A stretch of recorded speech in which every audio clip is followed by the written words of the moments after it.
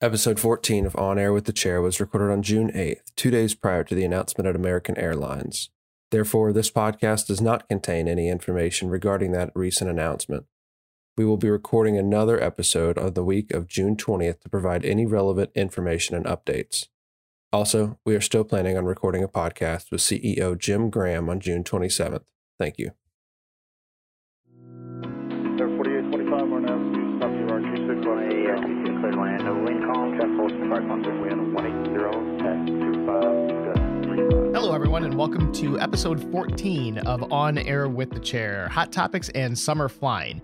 I'm Captain Nicholas James, your MEC chairman, and today we're going to be talking about a host of different topics, ranging again from the summer schedules to attrition, hiring, and future MEC strategic plans. Now, we didn't receive a question for today's podcast, but please remember that if you have a question or an idea for a topic that you'd like me or the MEC to address, please email edvonair@alpa.org. That's edvonair@alpa.org.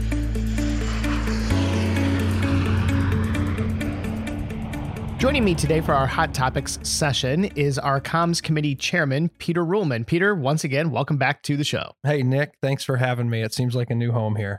Yes. Well, it is a new home here. For those of you that don't know, Peter actually just moved up to Minneapolis. He lives about 10 minutes from the ALPA offices. It's wonderful. Well, it's going to be wonderful for us because we're going to put you to work more. Good. Do it. So you'll probably actually see more of these podcasts coming down the pipeline. But, Peter, why don't you just kick it off with some questions that I know have been on the minds of the line pilots? Well, sure, Nick. Yeah, we've been getting a lot of darts, a lot of communications with our LEC representatives about just these hot topics. And we're going to cover a couple of them, like you said today. First is the operation of the airline going into the summertime here. We're about mid-June and the summer's just starting to heat up. And it looks like it's going to continue to heat up. But pilots are seeing increased load factors. They're seeing scheduling changes all up into the latter part of the alphabet here when looking at pairing numbers, and just a tremendous amount of difficulty going into their normal operation. What does the summer look like for us this year? And are we going to be breaking record temperatures? In one word, challenging. And that probably doesn't really do justice to what our pilots are going to be facing over the June, July, and possibly August timeframes. The company has indicated to us and has indicated to the pilot group that they will be running the operation, quote unquote, hot. But I think the bigger question is why? Why are we running so hot this summer? Well, mostly it has to do with the recovery from COVID. As you know, this industry on the whole received $63 billion in pilot payroll support, or payroll support, I should say. It wasn't specific or unique to pilots, and CARES Act funding. The idea behind that was to position our industry for a recovery. You see, we can't just flip a light switch on in the cockpit like you can with a regular worker. We obviously have to maintain qualifications and standards, and that comes down to simulator times and ground schools and making sure you have all the right components in the right places. Well, unfortunately, what a lot of managerial teams did was they took that CARES Act funding and they paired that with some voluntary, but a lot of involuntary concessions and furloughs because they wanted to save and preserve cash. Cash conservation was king during the COVID era.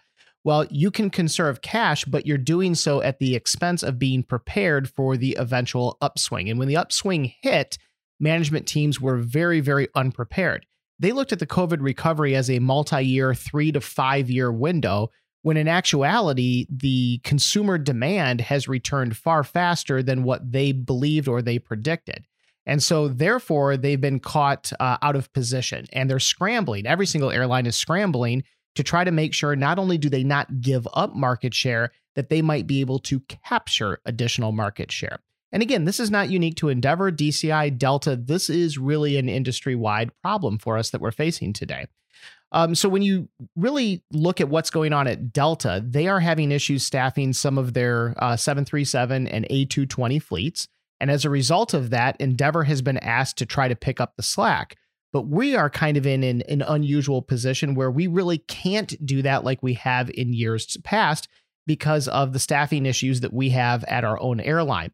So typically what our management team, I think, does a great job of, and I've got to give them credit, they usually take on a number of block hours that is somewhat conservative because their philosophy is we'd rather do a smaller footprint, a slightly smaller footprint, but do it really well. That's been the Endeavor way, than do a large footprint and do it poorly.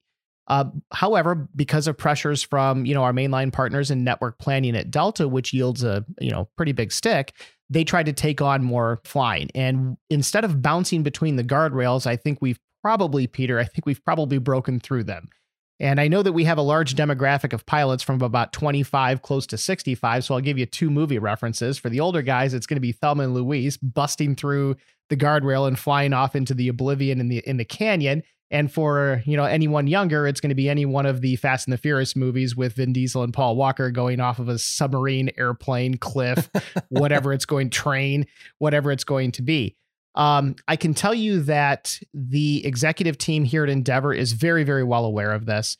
In fact, right now, I know that Jim Graham has had meetings with network planning to see if we could actually reduce the size of the August footprint and the August schedule so that we can get back to more Endeavor-esque and Endeavor-like.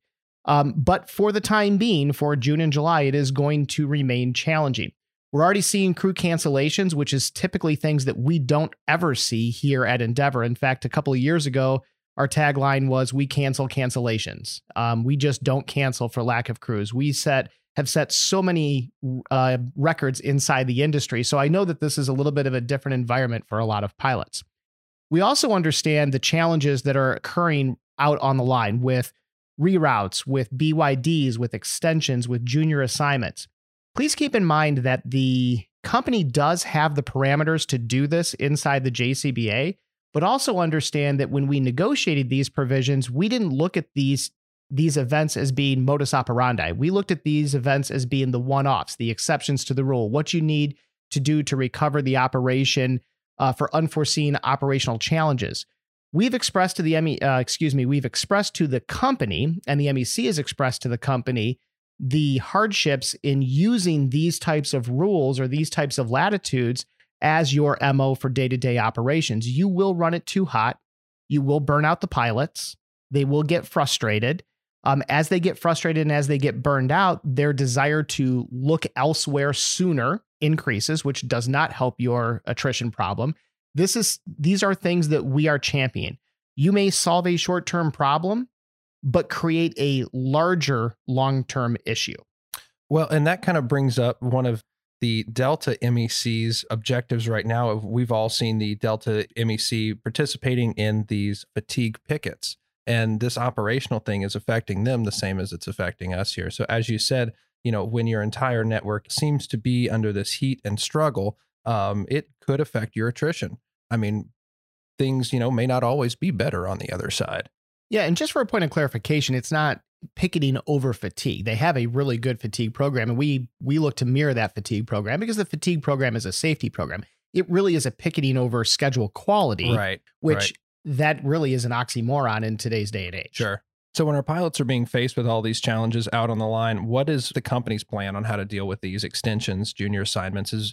As you said, we don't want this to become the MO of how to deal with the schedule. What is the company doing? What do they plan to do? Yeah, no, great question. So we are still going to continue to tell the company, look, you have the contractual latitude to do this, but please keep in mind you're creating a bigger problem. And we're going to make sure that that message is championed at every strategic opportunity. It has started to produce some results because the company has recognized the need to start providing some relief where they can. So one of the ideas that the company has had to address the quality of life issue per se, at least in the near term, is to offer New York City-based pilots or pilots that will be operating a New York City pairing with essentially a commuter hotel, a hotel either on the front side or the back side of their pairing. And they came to the association prior to this announcement to gauge our input and feedback on the issue. And, our first response was, we would prefer to see commuter hotels for everyone. We always, at the MEC level, we get very sensitive when we provide a benefit for one segment of the pilot group and not the other segment of the pilot group, because we're acutely aware that commuter hotels could be beneficial, not just for New York pilots, but Atlanta-based pilots, Detroit-based pilots, Cincinnati-based pilots, Minneapolis-based pilots. And so we would prefer that to be offered to all pilots, and that is what we championed. At the same time, if we stand in the way of providing commuter hotels for the New York City-based pilots, then we're also harming our membership in that regard. So we tried to kind of compromise with the company a little bit. And we said, look, your plan is to run commuter hotels through July 15th. We'll acquiesce and we'll give you the latitude to run it through the end of July, because those are the two hottest months, June and July, as you guys try to kind of fix and tweak the network for August so it's not quite as hot. We'll allow you to offer those hotels for the New York City-based pilots for those couple of months. But after July 31st, if you're going to continue to feel a need to offer commuting pilots in New York this benefit, then we have to offer it to all pilots. That way we give a little bit of relief for our New York City brethren, while also recognizing that that cannot go on in perpetuity because it's unfair to the rest of the pilot group.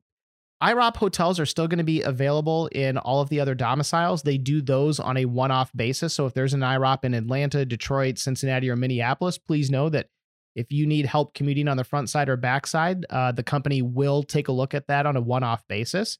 There's not a contractual right in most cases to those hotels, but the company is trying to do the best that they can where they can with those hotels. So please take advantage of that. There's also some other ideas that the company hopes to implement that will provide some type of short-term quality of life relief. And I really can't go into any details on that right now, as that is going to be for the company to announce if they can get final approval from Delta. But they are looking at the issue and they are trying to make some type of inroads on making the summer a little bit better than what it is starting out to be.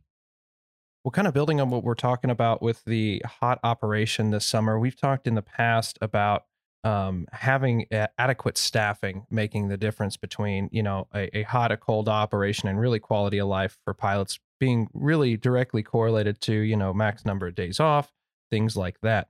We've been having some record amount of attrition these last few months. I mean, March, we had 51 pilots leave, April, 44, May, 57. So we are trending around the 50 plus mark for the last 3 months alone.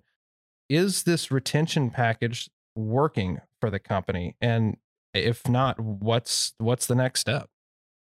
It's funny. I've had several pilots call me personally and ask that very same question. Is the retention package working, or is our continued attrition being about what it was prior to the retention package? Is that indicative that it is not effective at this point in time? And I think the answer, Peter, is it's too early to tell, honestly. We had 82? Was it 82% of the captains that opted in? I believe that's correct. Yeah. And I think 23% of the first officers. So right off the bat, you have 18% of the captains that didn't opt in. And that 18% isn't all going to have left in this short amount of time. So you're still going to have 18% that and you plan on not being there in the future. Ironically enough, actually, just on a side note, after talking with the company, they called every single captain that didn't opt in and asked them why. And there were 6 pilots out there that said, "What do you mean there's a retention plan?" So kind of mind-boggling, but apparently there were 6 pilots that even missed the fact that there were retention. So they're looking at those attrition numbers and they're already planning for that.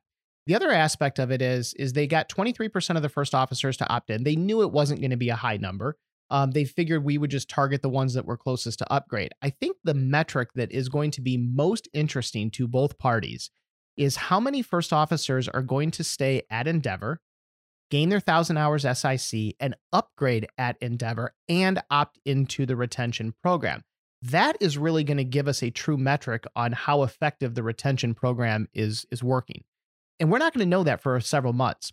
Also keep in mind, and this really isn't a knock on Delta. It is really just kind of how they conduct their business. Although I think from our perspective, we wish they would, move a little faster. Delta tends to be reactionary.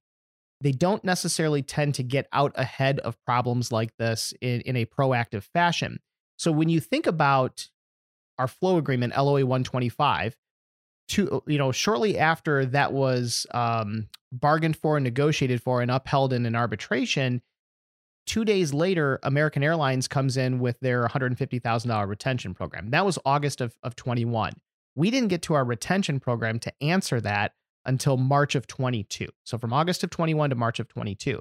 I think that probably gives you some type of gauge as to how long the company is going to want to wait before they're going to take what is the next evolution or next step. I think you also have to understand that the summer of 22 is baked in. Even if we made a change right now, 22 is 22. I think the impetus behind making any future improvements is going to be what are the plans for 23, especially the summertime flying? What is international business demand looking like? What is domestic business demand looking like? Do we need to increase the frequency on the hub and spoke model? And if we do, then we've got to be prepared for 23. And if it's not 23, is it 24? All of those things are going to be questions that are going to go into the minds of the Endeavor and Delta leaderships to ascertain whether or not or when they want to take this next step. I think also if you're an Endeavor executive, we just put $250 million into the contract. It would be a difficult task to go back down to Delta 2 months later and say, oh, by the way, it's not working. And I don't really put that in the feet of the Endeavor executives. They bought in and they believe that the right solution is an advanced seniority and longevity accrual system. It was Delta that said, we're not willing to go down that pathway. So I think that our executives, for lack of better terminology, do have some level of cover with Delta because they could say, hey, we told you what we thought would be the best solution. You guys decided to go with the monetary route. It hasn't produced the results that we think the network needs or Endeavor needs. And so that really isn't on us, right? And so let's figure out what the right solution is going to be. But right now, attrition is, you listed off the numbers. It is barely keeping up with our hiring. However, it is keeping up with our hiring because if we take a look at the ISL of 2201 at the beginning of this year, we had 1,996 pilots. On 2203, we have 2,013 pilots. So there's a small amount of growth, but that growth really is only going to be around stabilization. It is not going to be around any true growth. So we've stabilized for now, but our ability to grow is still extremely limited based upon those numbers. So Nick, as pilots are kind of planning their next step in their career here at Endeavor or wherever it may take them, a lot of them are looking at the flow calculator that the company put out on the website, and which is getting updated, every couple months or so? Yeah, I think it actually gets updated every month. Every month. They're looking at that, and the dates are changing. A lot of people are seeing their flow dates being pushed further back. Do we have any information on why that's happening? No, because the flow calculator is not something that the association is in any control of. This is a company tool, and it's really a guidance tool only. So if you have any questions on the flow calculator, the accuracy, the legitimacy, you really need to reach out to your local base management. But I have fielded a few questions personally, Peter, from pilots that have said this doesn't really make any sense. The attrition numbers still seem to be as high as they were prior to retention, but somehow I'm getting pushed back, and I don't understand why. That doesn't seem to coincide with equal numbers of attrition. Well, you have to remember, it's not necessarily the total number, it's where those numbers are coming from. And you did a very good job of explaining where total numbers of attrition are for the last several months, but let me take a stab at showing the pilots where the FO attrition has been. In February, we lost 11. March, we lost 12. April, we lost 15, so it's trending higher. May, we lost 25. And so I think what you're seeing is 82% of those pilots on the captain side opt into retention. And I think that had an impact on the flow calculator. But you're also now seeing larger increases in FO attrition. So people attriting behind you. This is why you seem to think that the overall attrition numbers are staying the same, but you're falling backwards. That actually makes sense, because you have the pilots that are in front of you are going to be staying here and they've committed to staying here, but the overall attrition is still the same, but it's being driven by people behind you. Well, that makes complete sense. I mean, if we look at the numbers for May with a total of 53 resignations, 33 of those were captains and 20 were first officers. So, I mean, we're seeing consistently a third of our resignations be first officers, if not a little bit more each month. So that 53 number, you see, well, those 20 FOs are actually coming from behind you, which doesn't help your flow date at all. It just keeps it the same. Doesn't help it, doesn't hurt it. You got to look at the captains and where they are going from your position. Are these captains going to a low-cost carrier like Spirit or Frontier from behind your seniority number? Or are they going from, to FedEx or Delta or United ahead of you in the seniority list? And those are the ones that are going to impact your flow calculator. Is that correct? Yeah. And, here's what the FO attrition, here's how that is going to hurt the company. Every time an FO leaves that has not upgraded here at Endeavor, that's hours lost towards your 1000 SIC upgrade time. So if Endeavor invests, it doesn't matter whether they invest 50 hours or 950 hours. That's time that they can't get back. So if an FO leaves at 200, 300, 800 hours, that is yet another FO that they are going to have to replace with that amount of time to get them into position in order to upgrade. So that's where I think when you think strategically, long term, what's the next step? What can the MEC accomplish? Is retention working? I think that's where really the answer lies. And again, we're just going to probably need a few more months of data points to understand that. So, Nick, we've talked a little bit about keeping pilots here with retention. We've talked about our attrition a good bit, and we've touched on just slightly getting new pilots here. I want to talk now about our hiring. We've heard a little bit out of the MEC meeting a few weeks ago, a couple updates about the Phoenix Center. Could you tell us a little bit about our sim situation and how we are able to get these pilots through training? Sure. So the pilot group is well aware that we have essentially two sim centers. We have one here in Minneapolis, and we have a more remote sim center in Phoenix. The company a few weeks ago advised the association that towards the end of the year, they're going to be looking at selling the sim time in Phoenix. And by the end of the year, they're going to look to be exiting the Phoenix market entirely. Now, some pilots have translated that into, the sky is falling, and it's understandable. It really is. But all of a sudden, we're going to be a shrinking airline, and we're not going to be the preferred partner of Delta. And what is the long-term plan and stability, so on and so forth. So let me kind of put the pilot group's minds at ease a little bit. Yes, we are exiting Phoenix, but that's because we are growing the Minneapolis Sim Center. By November, they expect one of those sims to be online, and by December, they expect the second sim to be online. And so we're going to replace the sims that we were utilizing in Phoenix with two here in Minneapolis. That will also give us 3 convertible sims right here in Minneapolis that can be swapped from the 200 configuration or the 7.9 configuration. By having our sims here in Minneapolis versus training for both instructors and students out in Phoenix, for that sim capacity that we're moving over here, you're going to see a 40% increase in efficiency. So what that means is we are going to be able to, or I should say the company is going to be able to do up to 80 new hires per month in this configuration. That would include 20 upgrades, or they can do 70 new hires per month with 40 upgrades. And the reason that they can double the upgrades just on a reduction of 10 new hires per month is because the upgrade footprint is a lot shorter. So they didn't really tell us exactly what their hiring goals were. I'm sure their hiring goals are going to continue to be, let's try to pull in the maximum amount, but they do have to weigh that against how many captains that we have, because balance of staffing is extremely important. Some other things to think about too, Peter, is, where are we sitting in terms of the FTI and LCP ranks? Because, new hires are one component of that, but what about instructors?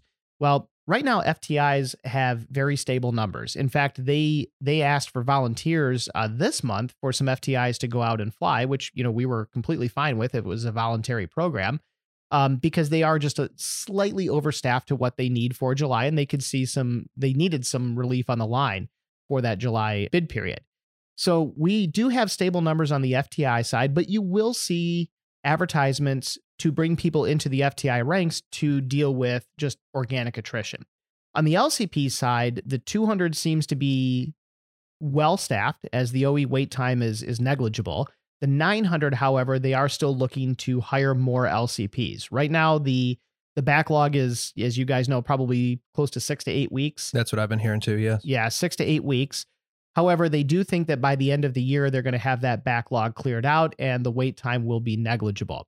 In an ideal situation, they would like to see LCPs fly about 60% of their monthly schedule with a student. They know that if they have to fly every single trip with a student, it gets tiring and it gets fatiguing. And so they are looking to get some relief in the 900 LCP ranks, but that probably won't rectify itself until the end of the year. Well, like you said, Nick, yeah, the LCPs are, definitely looking for more people to go and do that job. When it comes to the FTIs, they actually offered the line flying for July for next month, and I think it was 8 volunteers or so that they were looking for. So, right now, I would agree the numbers are looking good. However, we have to remember that a lot of these FTIs hold more senior positions. and flow dates are coming up. So Mhm. as those people flow, there will be opportunities for people to join the training department, both as an FTI and an LCP. So keep an eye out for those. So the pilot group's aware that we just had a May MEC meeting a couple weeks ago, which I was honored enough to attend. We talked about a lot during that meeting, including a negotiating committee survey, a SWOT analysis, that may be a new acronym for some, and objectives during the board of directors meeting coming up in October. What can you tell us about the plans for a negotiating committee survey? Sure. So our last NC survey was conducted in December of 2020. At that point in time, we were still in the throes of COVID. So we were more focused on conservation of benefits than we were trying to capture new benefits. But again, you've got to look forward always. And we knew that we would get into a recovery phase at some point in the future, and we needed to be poised to be able to capture the benefits that were most important to you during that recovery phase. There was also kind of a prevailing sentiment that, we still had the Progression for All campaign going on. And however, was this new demographic of pilots, because we had a lot of new pilots here that weren't here for the start of the PFA campaign, was career progression still the number one priority? And so we thought it was important to put that survey out, and 85% of the pilots responded that guaranteed and contractual career progression was their number one priority. So, the PFA campaign remained. And the rest is history, as they say. We know that we captured the flow in LOA 125, which was in May of 21. So it was quite fortuitous that we were able to do that survey about 6 months prior to that. And then again, as we said earlier in the podcast, shortly after that, American Airlines announced a retention program. And so now we're in kind of the August of 21 timeframe. And we started thinking, do we start putting a survey together for the end of this year, or does it make more sense to wait until we get career progression for the pilots that we didn't cover under the flow? And let's see where this retention agreement was going to go, because we knew that we wanted to pair the temporary retention program with permanent contractual enhancements. And it really didn't make sense to launch a survey to ascertain what your number one priorities were, because we already had that data from the year prior. Let's see what we can get through the retention discussions, and then let's talk about the next survey. During that time, we also needed to conduct two other surveys: a scheduling committee survey, because we hadn't done one of those in quite some time, and a hotel committee survey. So this is actually going to be the third survey of this year. But, the negotiating committee survey is always the one that the pilots are the most interested in. I think that was most evident in a recent Facebook post, not on the official Facebook group that is run by the association, but the one that is run by the pilots, which we love. I mean, there's a lot of really great information out there, and it creates a lot of really good dialogue, but we also have to be very measured and careful how we use that. And I think there was a survey that was about to be put out to the pilots, somewhat anonymously, which could also be a little dangerous. Very, very well intentioned, certainly. But, we need to be careful about what we are showing management our priorities are going to be. One of the questions on that survey was, would you accept a 1-2 or 1-3, seniority and longevity match to Delta? In other words, you work 3 years here for 1 year at Delta. Well, if the numbers come back that 80% of you says, yeah, we'd accept a 1-for-3, then you really can't expect to do any better in negotiations than that. And so you really got to think strategically about, is this the right thing to do? And that's kind of the, Peter, the overall problem with social media too. Everybody wants to be first rather than be accurate and be thoughtful, and make sure that this is, the pathway that we want to go down. Well, and you made a good point there. I mean, the survey was very well intentioned, and a lot of people had good comments and ideas about why they wanted to see the results. A lot of curiosity, a lot of, people just wanting to be informed. Mm-hmm. And I can definitely respect that. I mean, that's my entire job as the chairman of communications for the association here, is to inform people. So, it's very well intentioned there, and we intend to continue to communicate this information to you as we can without jeopardizing our strategic position. And I hope that the pilot group can respect that. And if you have any questions about the situation of our communications, you are always free to reach out to me, and I will try to explain that to you as best as possible. I'm not very good at words, but here we are on a podcast, right? Well, wonderful. So we talked about the survey. We're expecting one of those to come up soon, you said, correct? Yeah, the NC is putting it together right now, but we do have to pair that work with Alpa National because they are the ones that actually have to launch it. So our goal would be to get it out by the end of this month, no later than the first week of July. We would probably leave it open for about 3 or 4 weeks. That's typically the time frame that we leave surveys open. Please keep in mind that in general, even though there seems to be a strong desire amongst the pilot group for surveys, participation rates still haven't been that great. If we hit 50%, that's a huge win. That's a huge win. And sometimes we struggle just to even get half of the pilot group to respond. So, fortunately, there seemed to be a lot of interest on Facebook, but Facebook is only one demographic of our pilots. Hopefully, if we get that survey out there, I'd love to see, 70, 80% participation. Well, I'd love to see 100, but, we got to be realistic. If 6 pilots didn't even know there was a retention available, we're not going to get 100% in the NC survey. No, and Nick, the more participation we have in these surveys, the better. And it's, apart from talking to your LEC reps, these negotiating committee surveys are going to be the best way to have your voice heard about what you want the MEC to be focused on. Because, at the end of the day, the MEC works for the pilot group, period. So fulfilling these surveys is your way of giving us direction. So once we collect the information from surveys like this, or the LEC representatives communicate what their pilot groups have been telling them to the rest of the MEC, we can then consider these objectives in our strategic objective planning. And part of that is a SWOT analysis, SWOT. Nick, this was a new acronym for me this month. And so I guarantee that there are some people who have no idea what this is.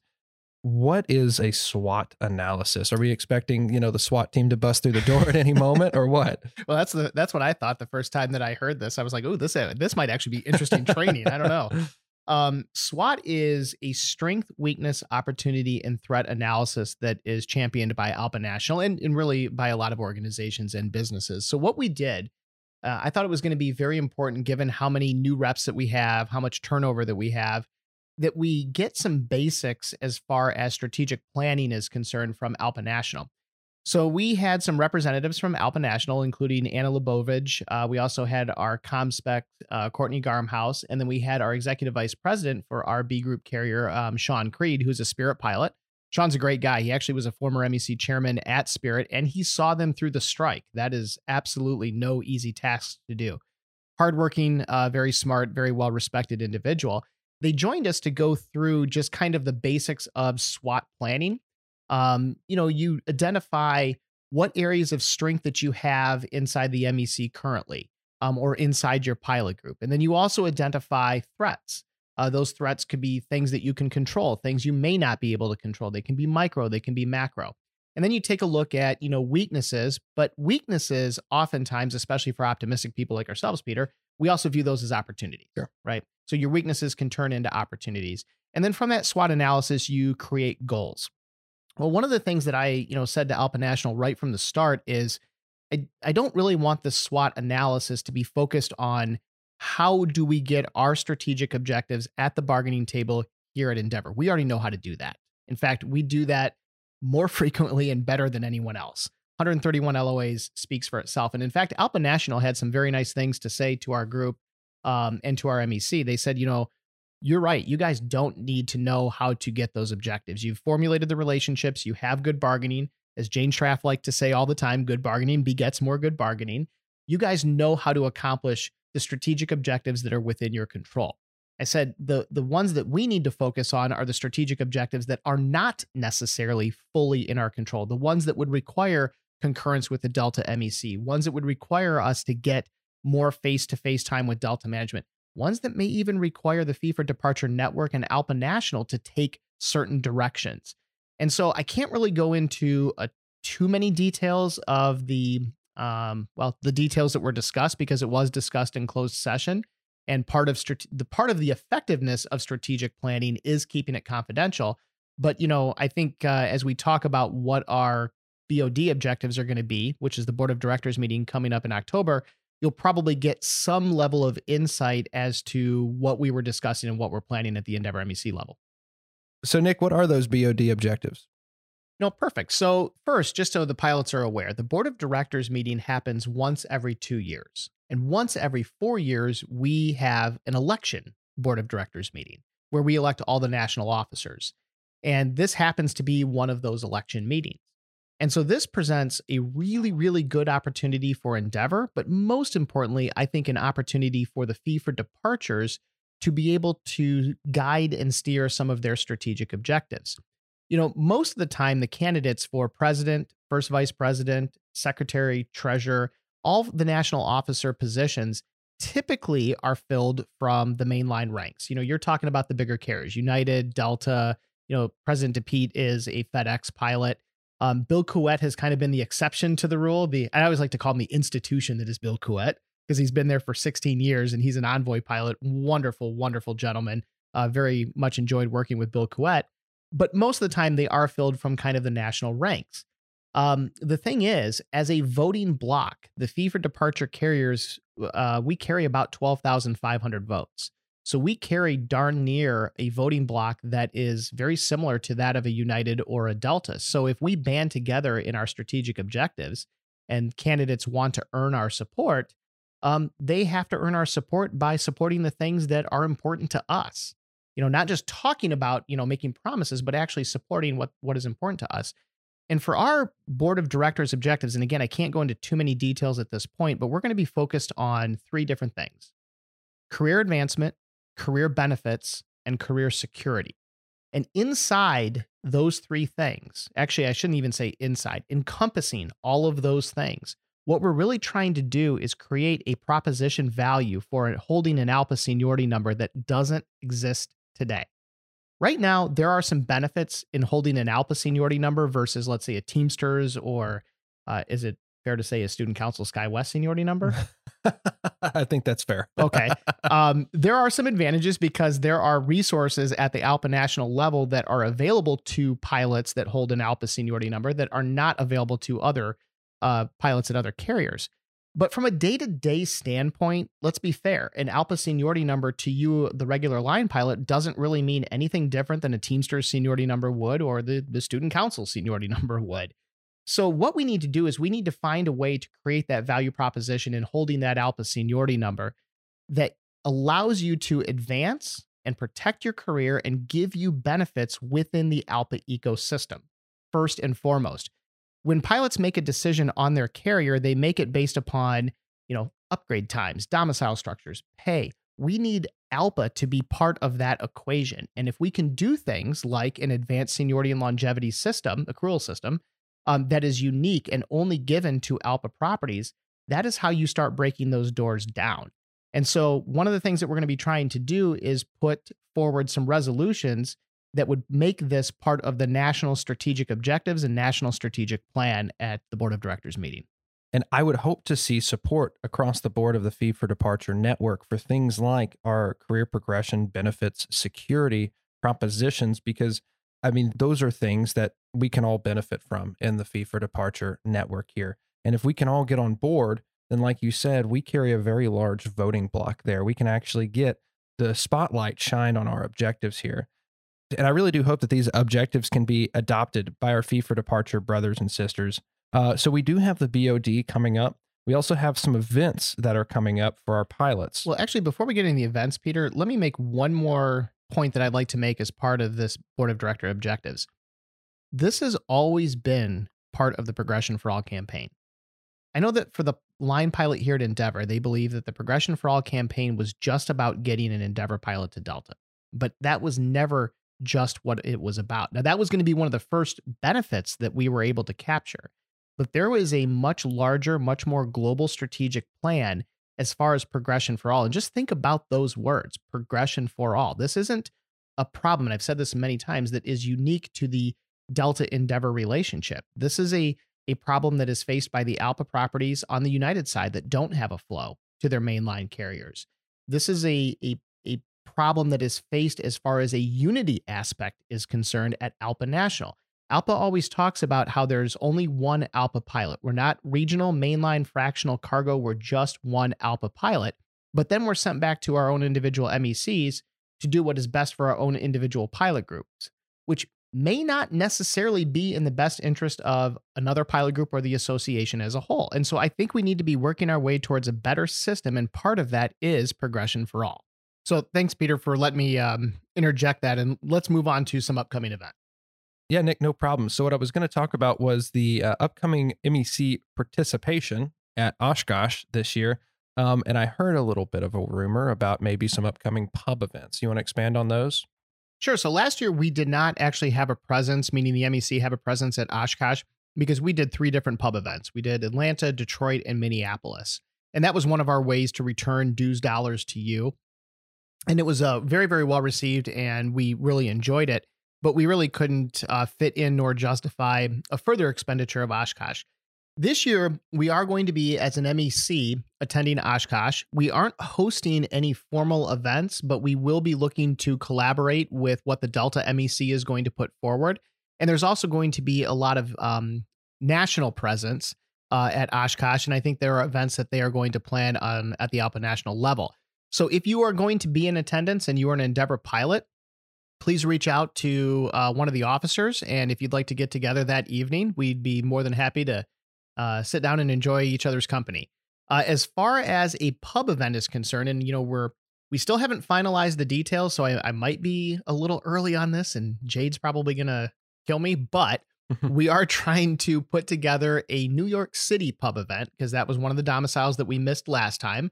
It is also the one that has the most focus, most growth, most resurgence, and some very, very junior and new pilots within our ranks. We're trying to reserve a New York Mets game at Citi Field. That will probably happen towards the latter half of September. It'll be under the same kind of MO that we did the Detroit, Minneapolis, and Atlanta games. We'll have a private area. Food and drinks will be included. Tickets will be included. The only responsibility for the pilot will be able to get themselves to and from the game. And if you need lodging, the hotel will be on you, but everything else will be on the MEC. That's wonderful. I know that I personally attended both the pub events in Atlanta and in Minneapolis, and it was really nice to see the turnout of people. A good time to fellowship and not only get to know each other, but to talk about what's concerning us, here and now, and just enjoy some time together. I see you're wearing a Detroit Tigers baseball shirt right now. Go Twins! But I guess the Mets will have to do. Well, Dave Driscoll, the company attorney, said, I'm glad you're supporting a minor league team. Yeah. When he saw that, and I was like, well, and just to let everyone know, I'm wearing the shirt tonight, or this shirt today, because I was invited to the pub event for the Delta MEC up here in Minneapolis this evening. They're hosting a pub event at a minor league baseball team up here in St. Paul. So looking forward to continuing our strong relationships with the Delta MEC at that event. Well, wonderful, Nick. I do hope that you have a good time rooting for the losing team tonight. One other little point of news that came out of the MEC meeting last week, or 2 weeks ago, was the creation of a new executive administrator position within the MEC. There was a lot of good discussion about this, and the MEC ended up passing the resolution to create this position unanimously. What can you tell us about this position? Yeah, so EAs have become very commonplace inside the ALPA or MEC hierarchy or ecosystems. This was something that several years ago, the MEC contemplated and explored. In fact, they talked about, do we want to do an EA, or do we want to possibly separate or bifurcate the secretary and treasurer positions? By and large, our MEC has been more inclined to go down the EA route, simply because the EA is appointed by the chairman and confirmed by the MEC, but that position can go dormant at any point in time. So if there's not a need for it, it doesn't have to be filled. Whereas if you separate the secretary-treasurer positions, those are now elected positions, so that brings in a political component to it, and those positions have to be filled. Okay, so if there's not necessarily a need to have them separated, your policy manual has already separated them, and it's not as easy to make it go dormant in that fashion. So I approached the MEC a few months ago about the idea of instituting an EA here. Now, the EA really isn't, at least at the Endeavor level, it isn't really about workload. We're able to manage the workload just fine, but what it really is about is creating a new entry point into the senior leadership of the MEC. And this is going to be important for continuity purposes as we continue to lose talent to other airlines. When we think about the individuals that have made a large impact, the large impact is made because they've been able to be here for several years, spool up, gain knowledge, and then be able to translate that back into the value for the pilot group. We've seen a lot of major players come and go over the years, and I'm only going to name a few of them, but I think of, former MEC chairman like Jonathan Allen, Rob Plunkett, Jane Schraft. When we lose those individuals, we lose a big portion of our rudder. But here's the advantage. If you have a lot of stability within your leadership ranks, you get a lot of time to build those missing pieces back. But what happens when you have a lot of turnover is you start losing pieces of the rudder, and you don't necessarily have a lot of opportunity and time to build them back before you're losing the next piece. So I thought it was important to create an EA position, because that EA is going to be exposed to grievance, negotiations, communications. They're going to be exposed to representative work, possibly get trained in Section 19s. And as they get that experience, they will hopefully then be able to translate that into a different position within the MEC, and they will already be spooled up and be able to provide you, the line pilots, the value that you become accustomed to receiving from the Endeavor MEC. So that really is kind of the impetus behind it. And so there's going to be, or there probably by the time you're listening to this, there will be a chairman's update that will talk about the EA position, the reasons for it, and to send your resumes to edvofficers@alpa.org if you're interested in this position. We're targeting candidates that either are going to sunset their careers here at Endeavor, so we would be more than happy to take somebody that is, 5-6 years away from retirement, but, wants to continue down the Endeavor pathway, or a very junior pilot that, maybe has only been here for 6 months, but they really feel like Endeavor's the place for them, Delta's the place for them, and they're really looking to stay here. Not to say that you can't change your mind, but they're really looking to stay here, because if we're going to make that investment into you, we would like to see a return over, a couple of year time frame. So if you're interested in the position, edvofficers@alpa.org. Well, that's great, Nick. I think I'm going to steal the spotlight from you here for just a moment. I'd like to also mention something coming up to the pilot group.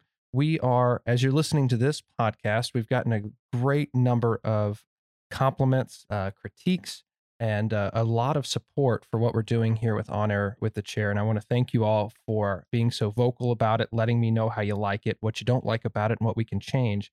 What we want to do coming up soon is create a shorter episode format of this podcast, keeping On Air with the Chair as our longer length episodes, just ideal for, commuting, driving into work or whatnot. Then we're going to be creating what we are tentatively calling the quick turn. These are short 10 to 15 minute episodes, just kind of highlighting hot topics of the week, hot topics of the contract, things that we're seeing come up in DART trends. And hopefully these will be a nice source of just a quick turn listen, if you would. So 10 to 15 minutes means that either I'm not participating in them or you can only ask me one question. That's very true. You'll actually be able to get to hear from some people that we don't get to hear from very often on this podcast. We're going to be bringing in some of our contract experts, some of our negotiators, some people who are considered subject matter experts in different fields that we want to be talking to. So keep an eye out for the quick turn episodes coming up. Those will be running side by side with the full length episodes here. And as always, if you have any critiques, questions, comments, or a question you want us to address on the show, please send that to edvonair@alpa.org or throw us a dart to communications. We're more than happy to hear from you. It just makes everything that we do even better. Yeah, and one thing that I'd like to add to in there, Peter, something that our ComSpec from ALPA National brought up to us, and I think it's probably something that you and I should look at, is something called office hours. And it is kind of a shorter version of, let's say, On Air with the Chair Live. I mean, we're talking about a shorter version of podcast. This could be a shorter version of that, but it really is kind of a replacement to that previous recurrent ground school where we could come in and have some FaceTime with the pilots, and there could be direct interaction and there could be questions that were asked. And the idea behind office hours is, we launch a Microsoft Teams or a WebEx or something along those lines. And from, 9 to 10:30 or 10 to 12 or whatever we want those office hours to be, whether it's me or another officer or the subject matter expert that is going to be in play that day, you can just sit there and ask any questions that you want. Sure. And it's just like I said, a little faster format than, the big production that is the On Air with the Chair Live, which is great, by the way. And ALPA National always says that you guys are the only ones that are doing this and you do it extremely well. So outside of their own studio, I may add. Well, yeah, but they have some resources that we don't. Yes. So ours still look a lot better. But yeah, I would absolutely agree with that. So just as a final reminder before we wrap it up today, if you have a question, please send it to edvonair@alpa.org. And it can be a question or a topic for a future episode. Want to thank everybody for listening today. It was great doing the podcast with you once again, Peter. the pleasure is mine, always. And I look forward to doing more of them now that you have moved to the black hole that is Minneapolis. I'm 10 minutes away. All right, everyone. Have a great summer. Fly safe and be safe out there. And we'll see you out on the line. Take care. Endeavour 5531, runway 28, clear to land.